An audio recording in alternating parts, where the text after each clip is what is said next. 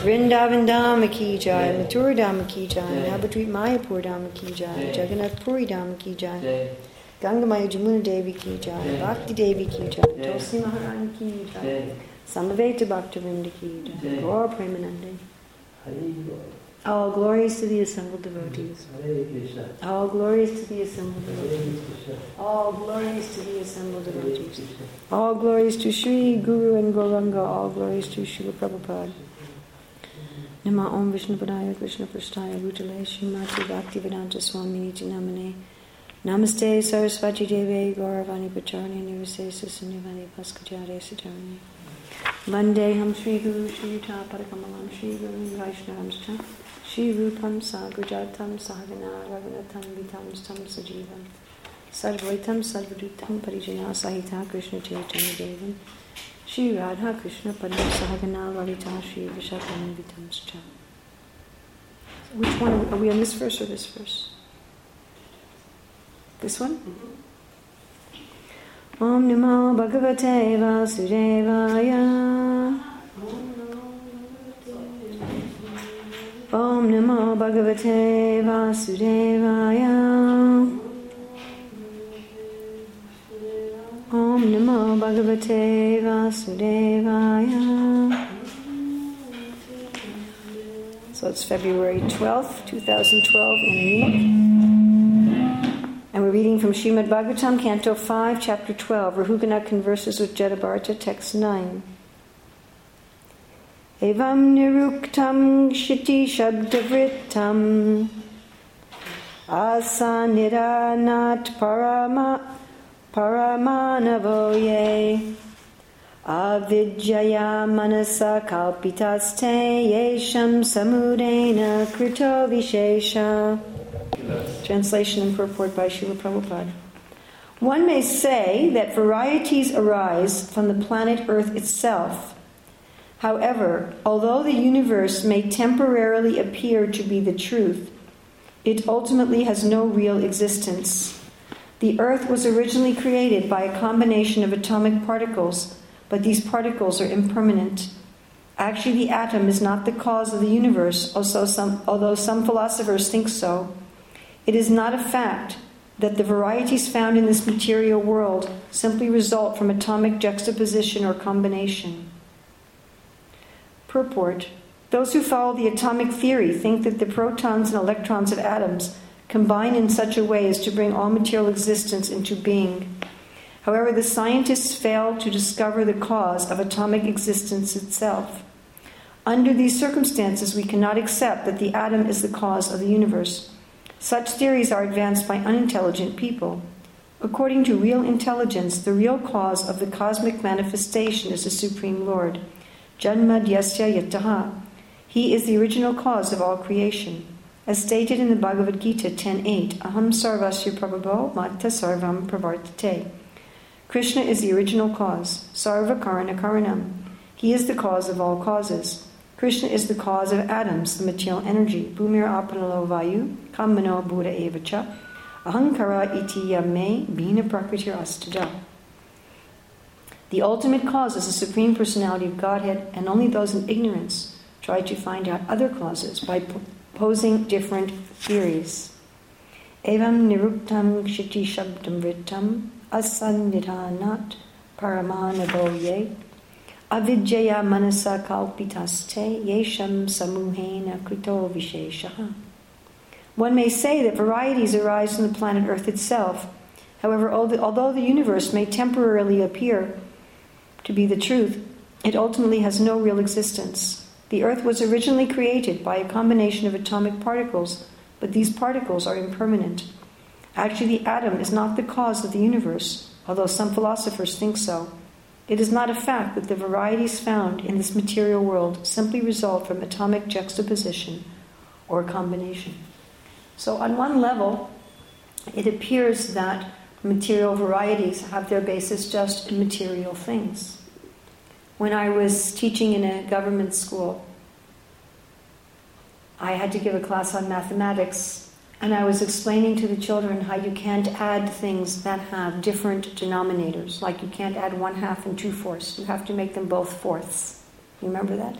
For mathematics? So we were talking about how you can't add unlike things. You can't add cars and buses. You have to find something common. You have to say they're both vehicles.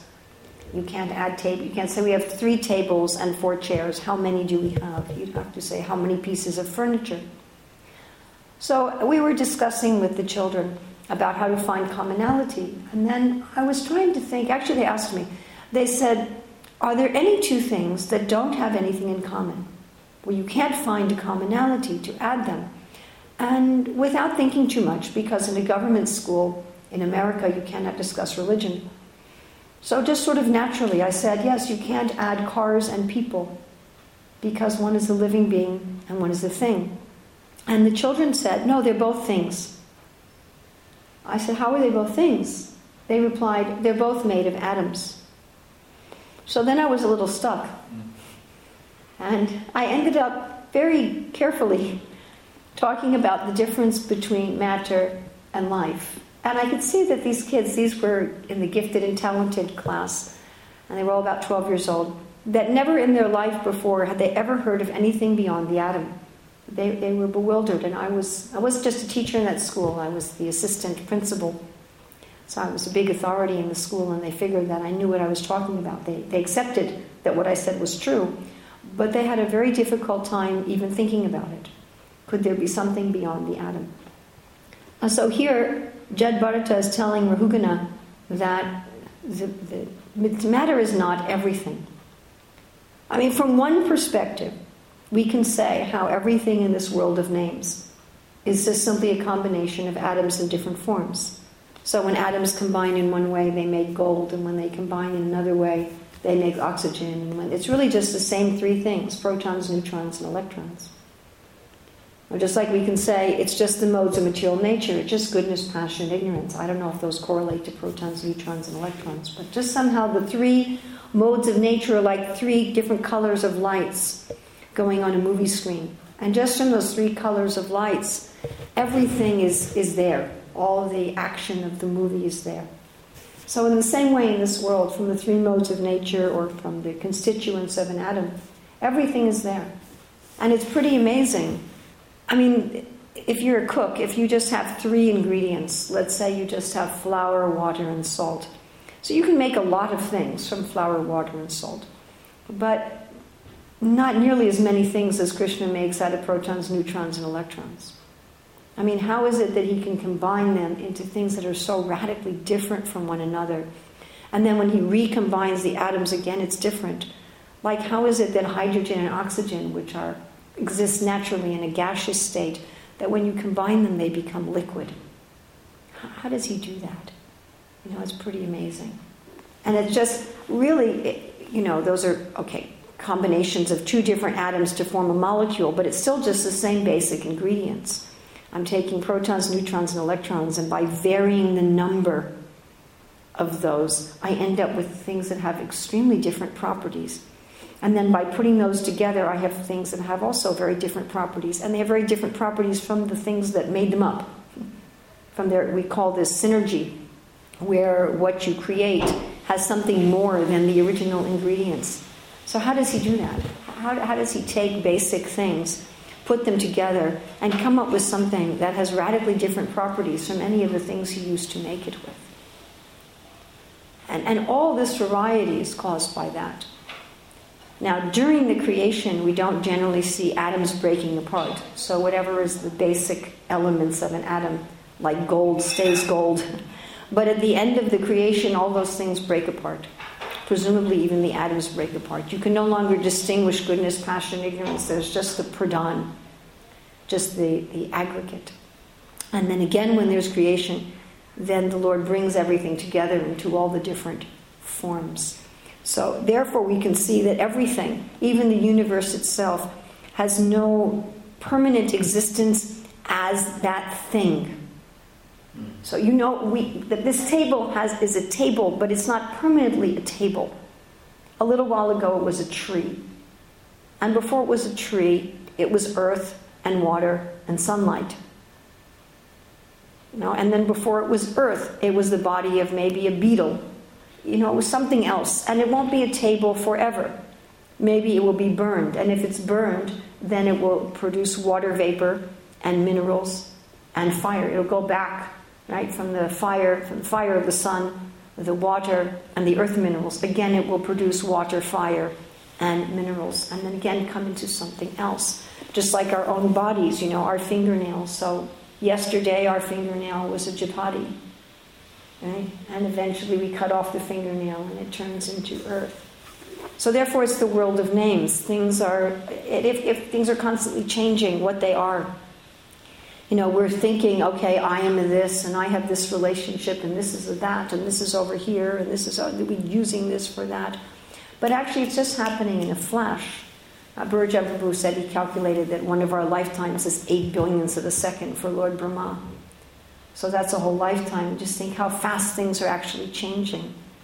So in just fractions, in just billionths of a second, everything's changing their form. If we could see some sort of time-lapse photography of the universe, we would see everything shape-shifting, this turning into this, and then this turning into this, and this turning into this, and then finally becoming the aggregate.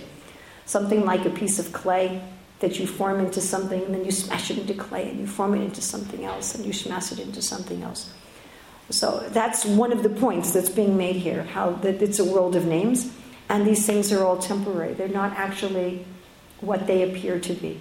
It's part of the nature, not all of the nature, but part of the nature of Maya, that it's not what it appears to be. It's something else. But one may think, therefore, another aspect of Maya is thinking that the basic constituent blocks that constantly change their forms in this world, that's the ultimate reality, because that's all we can perceive with our gross senses and mind. We really can't perceive anything else beyond that.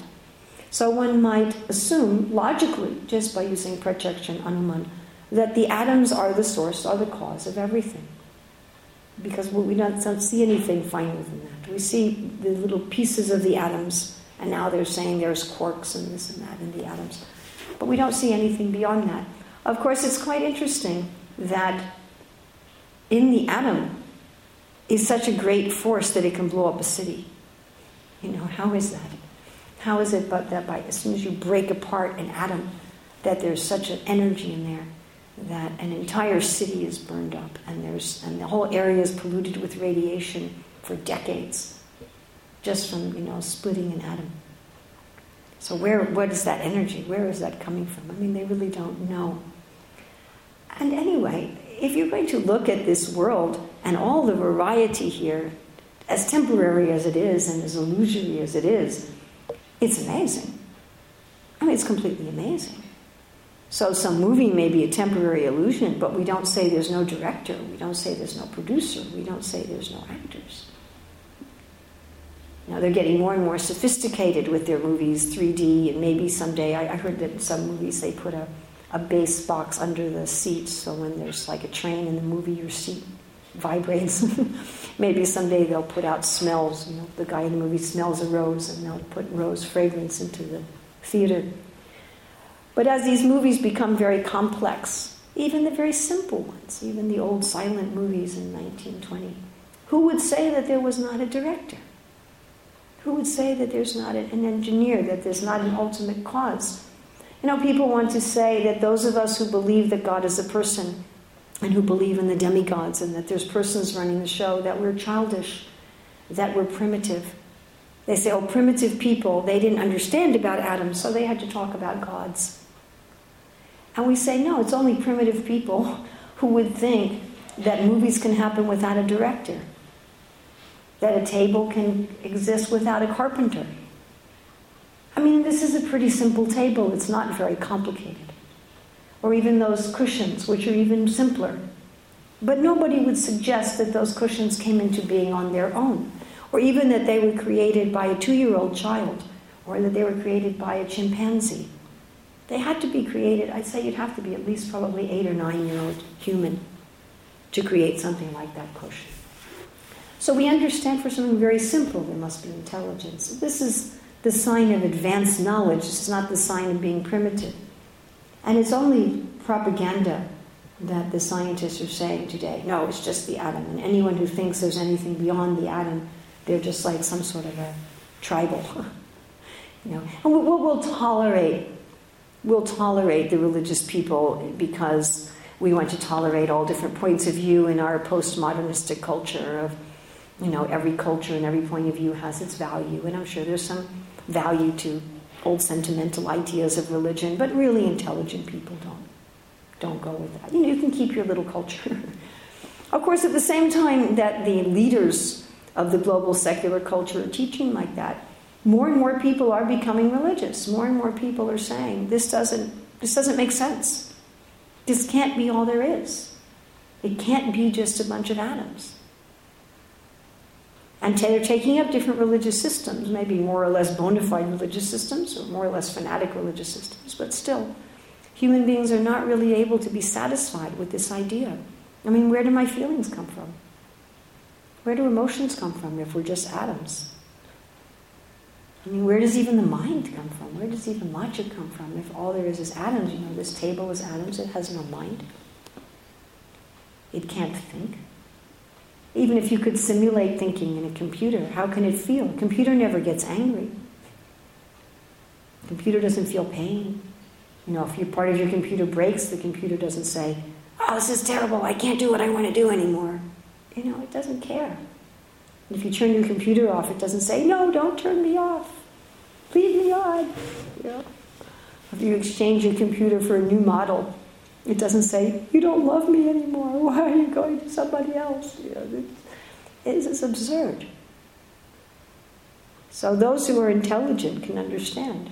But it's interesting that for many of us, until meeting Srila Prabhupada through his books, or directly, or through his devotees, we didn't think about these sort of things. Or we didn't understand them. Even though it doesn't take much intelligence.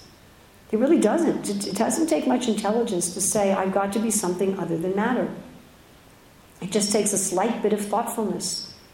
But how many of us, before contacting Krishna consciousness, even had that much insight that I must be something besides the body? Just like for those children in the school. It was a revolutionary idea. It shook their whole foundations of who they were and what is reality. It really disturbed them. They didn't know what to do with it. So this is the situation we are in today, that even this basic understanding that I am something beyond matter, that this temporary changing world has some ultimate reality, and that ultimate reality is Krishna. That this, because of so much atheistic propaganda, people they can't break their paradigm to even understand it. And therefore, I was thinking about maintaining this center here in Munich, and how difficult it must be. There's only a handful of people that live here. Everything's so clean. And everyone who stays here must work very, very, very hard to keep this place nice. Just amazing how hard this small number of people must work. So I was thinking, why do we do this? Why do we maintain this place in the middle of a city? Why bother? We're doing it for preaching. We're not doing it for ourselves. This is what Srila Prabhupada asked of us. He has, I've given you this knowledge, go and give it to others. Just like Jed Bard here, as soon as he sees, he hadn't talked to anyone in his whole life, not even his parents. But as soon as he sees a worthy person, Vishwanath Chakravarti Thakur says that Maharaj Raghunath was a jnani, and he was in the mode of sattva gun. And therefore, Jed Bard, when he met him, decided that he was going to instruct him in both Gyan and in Bhakti. So this verse is particularly Gyan. What is reality? That what we see as reality is not what we think it is. A is always changing. The things are not what they appear to be. In the spiritual world, a chair is a chair. A tree is a tree. But here it's not like that. And then the other aspect of ultimate reality is that behind this changing phantasmagoria, there's people. There's us, the soul. And ultimately there's the Supreme Soul, there's God. And unless one knows that, unless one has this sambandha, unless one has this basic understanding, who am I, what is my relationship with God, what is my relationship with the world, one cannot act so as to be happy. If we think things are different than they are, if we're acting with things in a way that they're not, then how can you achieve anything? Does that make sense? If I think something is different from what it is, I'll use it wrongly. If I think I'm something that I'm not, I'll behave wrongly. If I think that the table is a chair, I'll sit on it and I may fall. So one has to, in order to know how to act, one has to know what one is and what things are. So I'd be interested in your realizations on this verse and purport. It's nice also the previous verse, often Jadaparati speaking about that everything is earth and that all material elements. And I'm always thinking when we hear morning lecture, what can I take with me for the day? And when we are in such a section that are very organic or very, very much into those, it's difficult for me to really get inspiring points to carry with me. Like we hear very much like a difference between matter and spirit, and also like a little bit in contrast with people who are atheistic and maybe how to defeat them and how to have good arguments. But how can this knowledge be relevant today for me? Okay, well, several things. First of all, you can meditate on why you're taking so much austerity to stay in this center. You're doing this, because it's difficult. It's not easy. So why are we doing this? Why are we taking so much trouble? Today we're going to have a Sunday program. Because we can see that people, if they think that all there is atoms, they can't behave properly and they're going to be suffering. So we can meditate on with compassion. And I think with some righteous anger towards the people who are making this propaganda and ruining human society. And become inspired to do something today to help people see the truth. And this is a good day, as it's Sunday. It's hard to care. I mean, after all, we've gotten our own spiritual knowledge. Why not just go off someplace and chant Hare Krishna? It's difficult to preach. It's hard. I was thinking that riding on the trains yesterday. 4 trains, and one train got delayed, another train got delayed, and the announcements are only in German. So they say in German, this train is going to be late and you'll miss your connections, but I don't understand what they're saying. And waiting on the cold platform, it's now like -20 Celsius, -6 Fahrenheit, I think I've only experienced temperatures this cold maybe 2 other times in my whole life. So I was thinking, why am I doing this? Why aren't I just staying in some nice place with my family and reading Prabhupada's books? Because without this knowledge, nobody can be happy.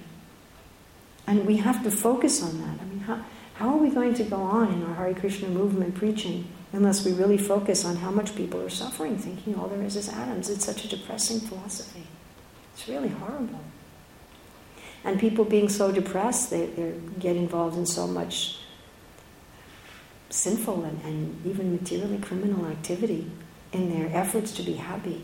And they're destroying society. There's no more family in society anymore. Why should anybody keep a family? There's no meaning to life anymore for most people.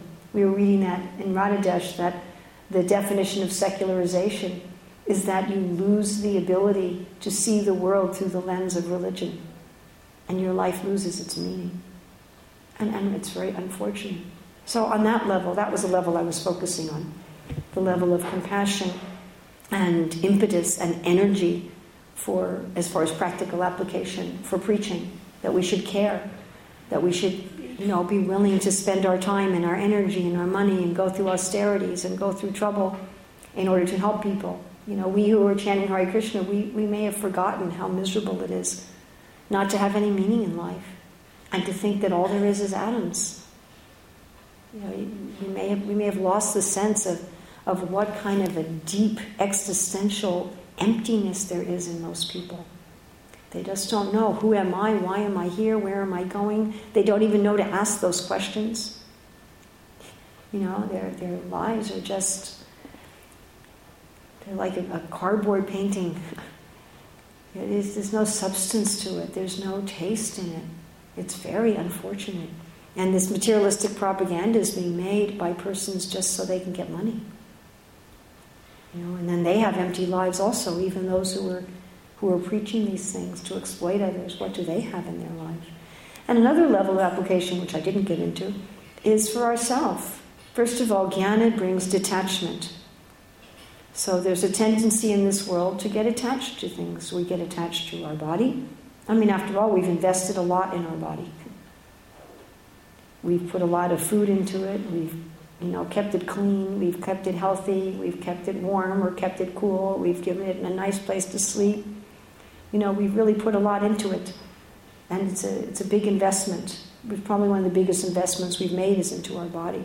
And what to speak of into our mind, we've read so many things. We've developed so many relationships with people, and we've achieved some sort of position in a community, and all those things are in relation to our body and mind. We work really hard to create that and to maintain it. It's not a small thing to do that. And so we have an attachment to this body and mind. We're very attached.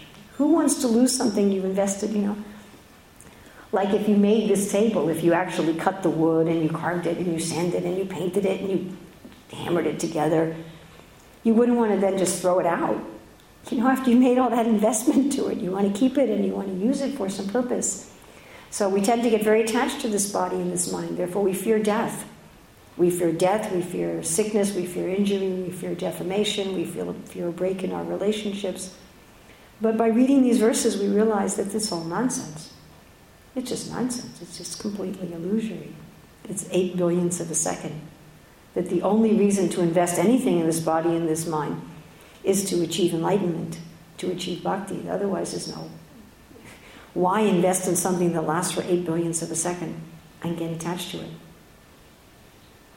What is the point? Just like I'm staying here in this room for 3 days. And there's so many things, if I was going to live in that room, that I would do. The first thing I'd do is I'd get a desk. So, but because I'm only here for 3 days, I'm not so concerned. I thought, okay, let me make some just little temporary arrangement and tolerate it. So getting this gyan, one becomes very tolerant and one's very detached. It doesn't really matter if the walls of my room are blue or green, if this person likes me or doesn't like me, if it's cold, if it's hot, if I have something nice to eat, if I don't have something nice to eat, whatever. It has nothing to do with me. It's a form I'm passing through and a life I'm passing through like that. Like when Maharishi Chirkechu's son died and he came back and he said, oh, in what lifetime were these people my mother and father? And he had just left that body. Just left, and even just after leaving that body, oh, in what lifetime were these people my mother and father? Amazing. You read about people who temporarily leave their body during some surgery or something like that. And often they'll look at their body and say, oh, look at that person lying on the bed there. He looks kind of sick. Poor guy. Oh my goodness, it's my body. They get immediately a sense of detachment. And without this detachment, Krishna consciousness is really impossible. And what does Krishna say? Bhogaishvarya, those who are attached to this Bhoga and Aishvarya, they can't become determined in Krishna consciousness. We have to become detached from matter. And the other thing we can use for ourselves is to always see the Krishnas behind everything.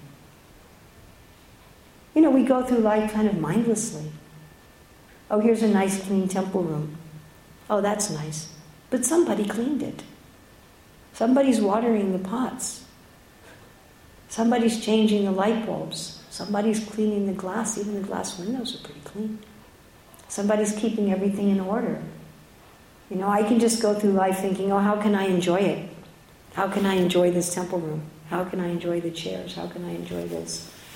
Without thinking about having a gratitude toward the people behind it. It's got to start with that. Bhaktisiddhanta Saraswati said it. You don't want to end with gratitude because that's ultimately me-centered, but at least start with that. And start with everything in our life, seeing who is the person behind it. So we can have a loving relationship with Krishna by meditating on how he's behind any of the things that we're using, even this temporary, troublesome body. It's a pretty amazing body also. It's self-healing. That's pretty incredible. Let the scientists create a self-healing machine. It's self-healing, it's replicating, and does all kinds of incredible things. I mean, some of them are perhaps annoying, how the hairs keep growing and the fingernails keep growing, but how does he do that? So those are the 3 applications that I can say. The main one I focused on today was for preaching, having impetus for preaching, having a desire, caring, because it's a lot of trouble to preach. It's not, I mean, maybe, if somebody provides you with all the facilities along the way, it's not so much trouble, but it's a lot of trouble to maintain these centers, everything. We have to care. We have to care. And another is to have our own detachment, to make sure that we don't fall back into thinking that this world is so important. You see, it happens with devotees even. Even if you're chanting Hare Krishna and reading Prabhupada's books, you can start thinking, my relationships based on this body, the activities of this body, the activities of this world, the possessions I have, they're really, really, really important. And that's where I'm going to put my hopes and my dreams and my aspirations. I was just reading about Dhritarashtra taking sannyas. Wow. On the train yesterday I was reading that chapter. And Prabhupada says that one should just leave home without telling anybody. And go die someplace where nobody will know that you died. And nobody will find your body. And I thought, wow. That's heavy. But that was the kind of detachment. Just go. Many of us joined the Hare Krishna movement like that. We just left. Said goodbye. I'm going to dedicate myself to Krishna. So to keep that spirit alive of detachment. Otherwise we suffer. And not just detachment because we don't want to be jnanis, but to see our beloved behind everything. That behind the chair, behind the sun, behind the air we're breathing, that there's Krishna. It's not just an illusion. We're not simply trying to become detached from the illusion. We want to become attached to the reality. Is that helpful? Perfect. Okay. Some thoughts you had? Not yet. Anything else? Yeah, another question. I'm sometimes thinking we try to convince people about Krishna consciousness, about presence of the soul, and I often feel to try to convince them on an intellectual level do not really bring much. I mean, this is my perspective, and I would like to hear from you how to counteract this perspective, because I always feel that our example of being loving persons and our example of compassion, and this is really what can move the people and can actually convince them. And I'm sometimes a little skeptical that this knowledge and arguments can transform people and change their hearts. So how will you... Well, I have a few different thoughts on that. I'm reminded of something that Ravindra Swarup Prabhu said once in his class, that he was, Tamal Krishna Maharaj and Vishnujanand Swami were there doing their festival program. And what they would do, they would go to a park, usually, or a college campus, and Vishnujanand would lead a kirtan, and he had a beautiful voice, and he led with much feeling. And after the kirtan, they'd give a little talk, maybe Tamal Krishna Maharaj would speak a little on the philosophy, and then they'd pass out really delicious prasadam. And then Tamal Krishna Maharaj had told Ravindra Swarup, he said, I go around the people, and I say to them, you like the music? You like the food? And if they said, yeah, great stuff, then I would preach to them. And if they said, yeah, it's okay, I'd leave them alone. He said, because that way I could tell who had the sukriti, who had the fertile field. So Ravindra Swarup Prabhu was skeptical, and he decided he would test it. So he went around asking people, what do you think of the music? You like the music, like the food? And one guy said, yeah, it's okay. So Ravindra Swarup Prabhu sat down and talked to him. And if you know Ravindra Swarup Prabhu, he's Mr. Philosophical Knowledge. If anybody could convince anybody through intellectual gyan, it would be Ravindra Swarup Prabhu. And he said he spent an hour with this one boy.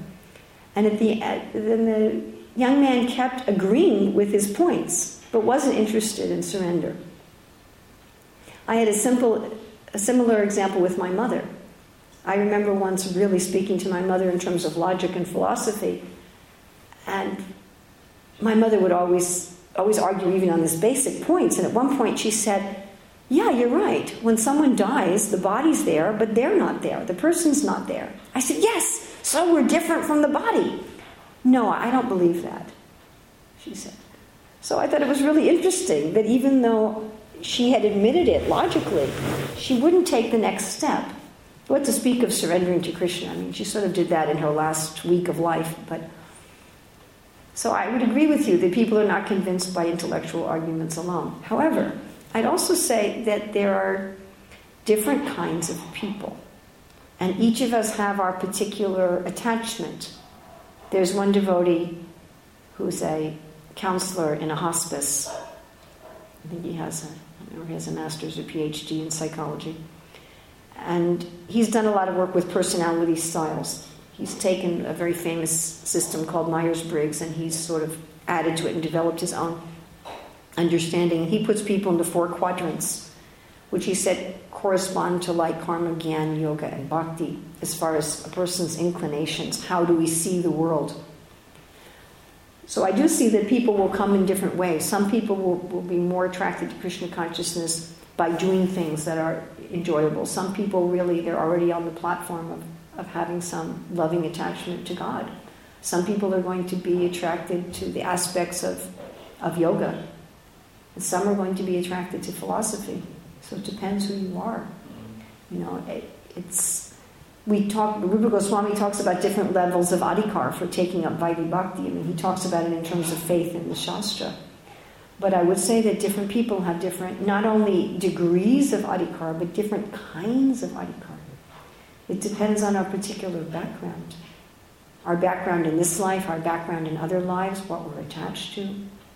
And you see that as people develop in Krishna consciousness also, that they go to different tastes. Like Prabhupada talks about nectar devotion, that one should perform according to one's taste. And we have different tastes. So, I mean, what convinced me about Krishna consciousness was the philosophy. But you can't say that it was... I wasn't actually convinced by the devotees.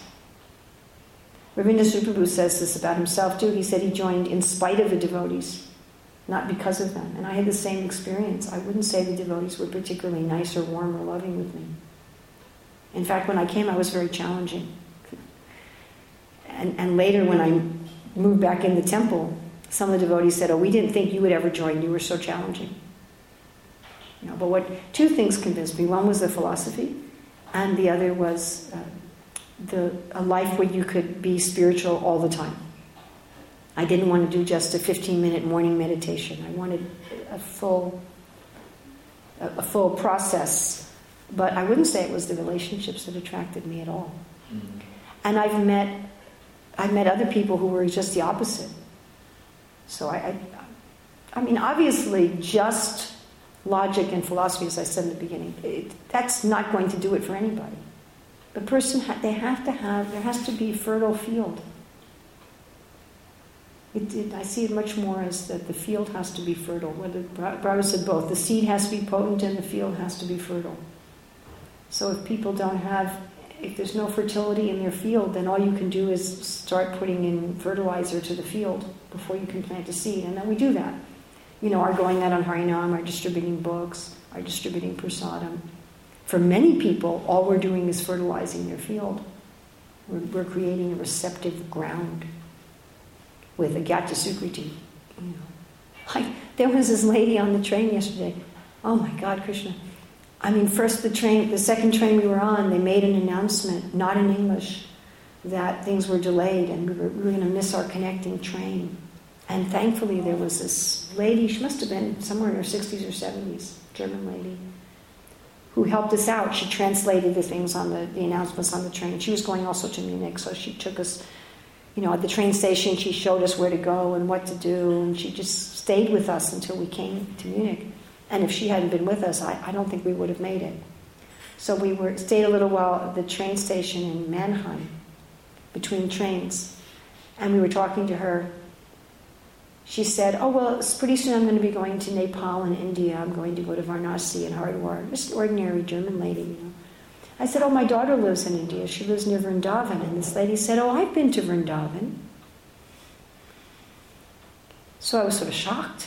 I thought, what are the chances of finding in the same car, of the same train, somebody who's going where we're going and who helps us out? We had two mess-ups yesterday, and who helps us out and does all this service for us, and who's already been to Vrindavan. I was just astonished. It's like, wow. So what Krishna does is he gives people the Sukriti. This lady's not a devotee, but I'm sure she's going to become one. If not in this life, in another life. So Krishna's building up that Sukriti. So that's part of it. That's part of it for the person. That sometimes you'll make just a logical argument. You'll just say, look, there's a person who made the table. So there's a God behind creation. And someone goes, yes, that's right. And another person, you say that and you're like, well, I don't know if I believe that. And then the other side is that we have to be potent. So being potent doesn't just mean knowing some philosophy in a dry way. It also means that we're living the philosophy, and if we're living the philosophy, then naturally we'd be loving, caring people. I know that's kind of a shock to some people, but we have some people who think if I'm living the philosophy, I'm going to be a self-righteous, arrogant, hit you over the head with a stick kind of person. So I'd say both have to be there. And if you're living the philosophy, and if the other person is receptive, then even giving them just logic and philosophy may convince them. And especially if that person is a philosophically inclined person. So you're looking at several things. Does the person have the Sukriti? Do they have the Adhikar? If they don't have the Adhikar, then I try to build the Adhikar. And how I build the Adhikar depends also on that person and what they're receptive to and what they're willing to take. Then I have to look at what kind of person I'm dealing with. Is it a person who's going to, what attracts them? Different people are attracted to different things. I mean, I know a lot of devotees who just came because of the prasadam. And I like the prasadam, but that wasn't why I came to Krishna consciousness. So there's, what's going to enliven that person? And then, of course, yes, we've got to be authentic. And I see there's several reasons why we have to be authentic, but one that I'll mention now is that why would I do something if it doesn't work for the person who's selling it? If I try to tell you to buy a Mercedes, but I drive a Ford, it's not going to. You're not going to be convinced. I have to, not only do I have to be practicing Krishna consciousness externally, but it has to be changing my heart and my character. I have to be getting some realization and some taste from it. Otherwise, maybe I can make a show for a little while. I can take some acting lessons and learn how to act enthused, but people will sense a phony. Is that all right? Very nice. Okay. Anything else? Thank you very much. Thank you. All glories to Srila